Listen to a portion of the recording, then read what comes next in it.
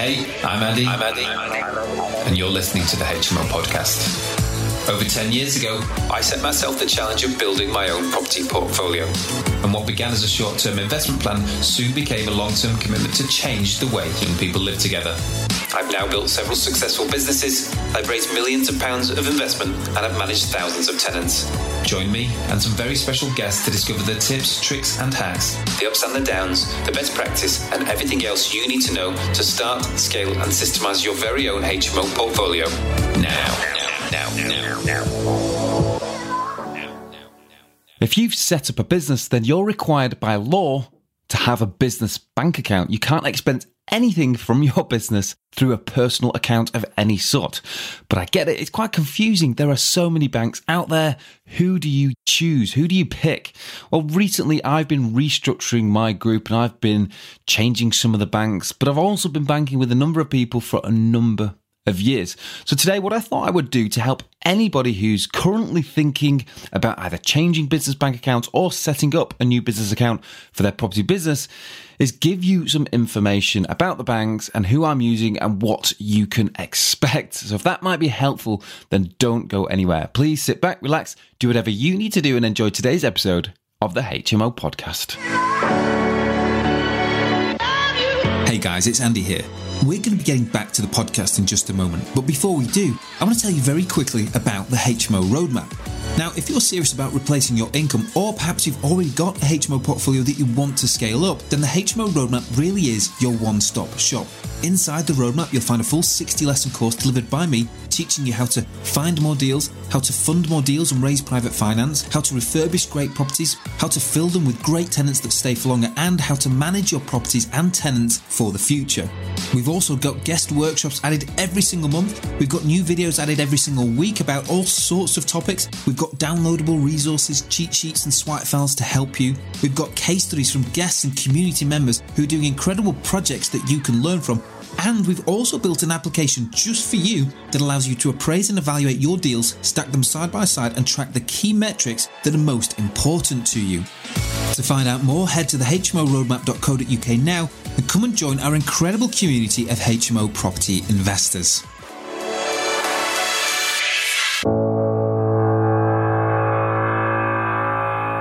Welcome back. So today we're going to talk about business bank accounts. I know what you're thinking. Andy, this is not the most exciting topic. Is this really what we should be listening to on the HMO Podcast?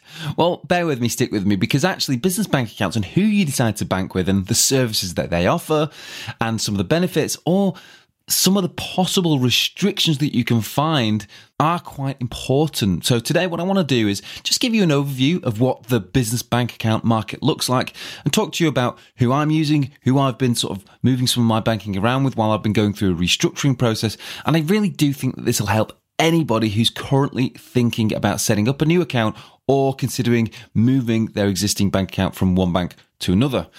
It's confusing. There's a lot of choice. There's the online services to consider. You might need a client account. You might need certain things like AML. You might need something quickly. You might need something in a group structure. So off the bat, there are lots of reasons why you really should actually be quite strongly considering who you bank with. So it's not just, or certainly shouldn't just be as simple as picking the bank that you see on the high street every day because you walk past it. And you're probably, in all honesty, going to go into that branch very irregularly. Maybe every now and then you'll do a chaps transfer fee to buy a property or, do a large transaction or something like that. But honestly, most of what you're going to be doing is online. But the banks are all slightly different. They all offer slightly different services. And you need to really think about this and make sure that as you build your business, you can grow into that banking service, because changing banks in retrospect and further down the line and having problems can be really, really painful. So, what are the choices? Well, actually, there are quite a few. And this is part of the confusion. You've got Lloyds Bank, you've got TSB, Metro Bank, Barclays, NatWest, Virgin, Santander, HSBC, Monzo, Starling, Revolut, Metal, Tide. Told you there was quite a few. And how do you differentiate? Does this all come down to how much they cost on a monthly basis? No, of course not. And actually, those who do charge are actually pretty similar. Anyway, if I was you, I'd really drill down into what you need from your bank. If you need a private service, then actually maybe something like Handels Banken is actually where you need to be. But if you want something quick, if you want something that's simple and easy, that's probably not going to be the one for you. So there are different options out there. So what kind of things should we be thinking about if we are going to set up a new business account? Well, I think there's a few. I think, first of all, the speed at which they can open an account is really, really important. I don't know about you, but certainly in property, we seem to need things pretty quickly. We buy something or it's an auction property we've got to complete in quite a short space of time. Actually, that means we need a business bank account set up pretty sharpish. I think fees and the cost of banks should definitely be taken into consideration.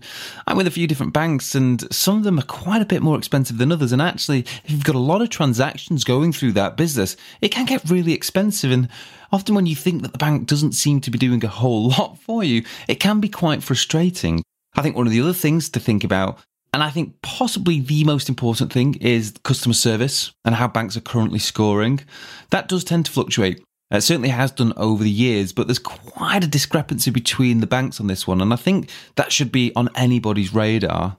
And I think finally the other one is whether or not the bank that you're proposing to open an account with supports a group structure. Depending on the type of business that you're building, depending on how many properties you're buying or, how quickly you're planning on scaling, you really ought to think about this.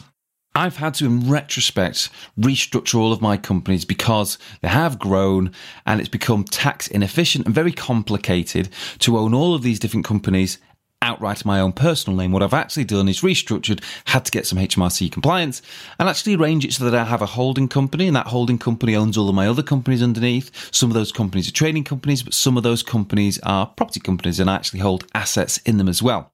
But not every bank supports that. Okay, if you're trading like that, if you have a business structure like that, and it's all very transparent because these banks will look at things like Companies House, they are not all going to be comfortable with opening a bank account for someone who is operating through a group structure. So you need to be really, really aware of that one as well. Now, the purpose of today's episode isn't to tell you who to bank with. You need to go and do this, do your own research and figure out what's best for you. But what I want to do is just highlight some of the decisions I've made and who I've decided to move more and more of my banking to. So just to give you an idea, I bank personally with Halifax. I think, when you're at school and you get one of those sort of cards or like a little book, well, that's who my account was set up with, Halifax, and I've had it ever since. So I've banked with Halifax for 20, 25 years, whatever it is. Personally, my first business bank account was actually with HSBC, and my main investment and management group, that's with HSBC. I really, really do not like HSBC. I don't like the online facility. I find the customer service incredibly frustrating. The hold times online and the hold times on the phone are exceptionally long. And that's not just recently. I would say that's been for years. You go into branch and they are almost always understaffed. They have almost never got any personnel, even in the big branches, on hand to deal with business enquiries.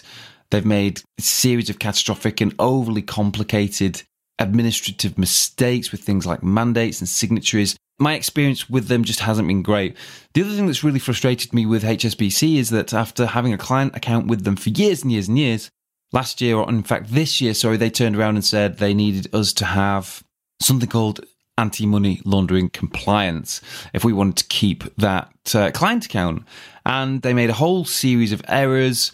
The first I knew about it was getting a letter telling us the client account was closing, and it was closing pretty sharpish. I think we had 4 weeks. Well, of course, that doesn't give me a whole lot of time to actually fix the problem, particularly as I was away, and particularly as we were in the process of sending all of our new tenants direct debit instructions for the upcoming academic cycle. So we were just about to tell everybody who was going to start paying in a couple of months that these were our client account details. So this was a really big problem, but I think that this for me has been actually a good representation of the poor service I've had with HSBC. I've also banked for many years with Lloyds Business as well. Now, their portal and their business service, I think, is a little simpler. And actually, I found that this is really beneficial over the years. And I quite like the process. One of the other great things with Lloyds Bank is the speed at which they can open bank accounts. Up until recently, they've been able to open bank accounts within 4 weeks, and that's what they have been doing. The last account that I opened, which was only a week or two ago, it took them more like 6 weeks, and it did get expedited after the 4 weeks, but because of the volume that they were getting it did move it to 6 weeks. But I think across the board, getting a bank account open within 4 to 6 weeks is about as good as you're going to get.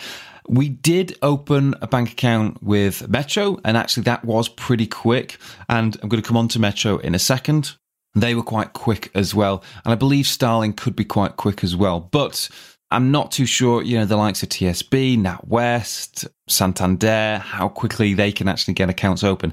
And I really would recommend you check this very, very thoroughly, because if you do need to do something quite quickly, for example, a property purchase, if this goes wrong, this can be a huge problem. The worst possible scenario could be having everything in place, but physically not having a bank account set up to actually transfer monies. You're going to upset a seller, and you're going to upset all the solicitors. So you really want to make sure that those timelines are manageable for you, and you need to plan well in advance of actually opening that business account. Figure out when you're going to need it and make sure you give yourself plenty of time. Don't just give yourself the minimum they're quoting, actually give yourself a little bit more. When it comes to customer service though, and I've got to thank a pal of mine called Bjorn for this, but Bjorn did a bit of research, and actually some of the customer satisfaction surveys out there are quite interesting to read. Top of the list is actually Starling Bank. Okay, Starling Bank quite consistently for the last couple of years have topped the charts for customer service and customer experience, which I think is pretty good. Metro Bank have been up there as well. Handelsbanken have been up there as well, though you might not be surprised to see that because they are a private bank. And even Barclays were quite high up. Fourth and fifth, Santander and NatWest, and Lloyds joint fifth as well. Some of the companies not doing quite so well, HSBC, it really is nowhere near the top of those charts as well. Virgin Money, TSB, those guys are not doing so well on the customer service point of view. Now, when it comes to a complex structure, this is one of the main reasons I decided to go with Lloyds, because they did support it and they were very clear that they did support it and understood it. I did look at all of the banks and very few of them support this. Revolut Online said they did. I actually started an application with them. As I progressed through the online application, it became clear that there was no way of actually adding information about that group structure. All the fields were insistent that you as a person had to own that bank account. I had to stop the application. I contacted their support team and said, you're saying one thing, but the application doesn't appear to let me be adding that information. And a few days later, someone did come back to me and say, we do support it. But by that time, I decided actually I couldn't wait any longer. And I just went back to Lloyds. So apparently Revolut do, but the online application didn't make that clear or even possible in my experience. So I just went back to Lloyds, who absolutely understood it, absolutely got it. So that's where I am, really. With all things considered, I think Lloyds did reasonably well on customer service. I think their online portal and telephone banking is actually pretty decent as far as some of the others go. What's actually quite useful as well is you get an online portal for your new application. And if you're doing more than one bank account at a time, you can see them all. And it's quite useful being able to see that they are progressing. And that's far better than some of the previous applications I've done with banks. Sometimes it's literally you send an application off, you hear and see absolutely nothing, and 2-3 months later your account's open, which actually is quite frustrating again, because we're often dealing with things that need to be done pretty quickly. We need to be able to communicate where we're up to and stuff, and Lloyds, I found, just did a really good job of this. I know that this episode will probably surprise a lot of people, because Lloyds tends not to be a first choice for people thinking about business bank accounts. Actually, these days I think Monzo and Revolut and those cooler banks who are more online focused, I think people are leaning towards those. But honestly, I found Lloyds are doing a great job for us. They understand it all. We've been able to grow into that company, and we've got assurances that we can continue to do that. So I hope today's episode just gives you a little bit of insight into how I think about bank accounts, and perhaps how you should think about them as well, and maybe just gives you a bit of a head start on figuring out who might be best for you. That's it for today's episode. It's just a short one, guys. Thank you so much for tuning in. Don't forget that I'm on hand over in the HMO community. So if you want to come and chat or find guidance and support on anything at all to do with HMOs, then come on over. It's our free group on Facebook. And of course, if you're ready to take things to the next level with your HMO property business, then you want to be inside the hmoroadmap.co.uk. We have got some incredible stuff being released every single week and every single month. Masterclasses, videos, we've got case studies, the deal stackers there, we've got downloadable resources and much, much more. That's it for me for today. Thank you so much. And don't forget that I'll be right back here in the very same place next time. So join me then for another installment of the HMO podcast.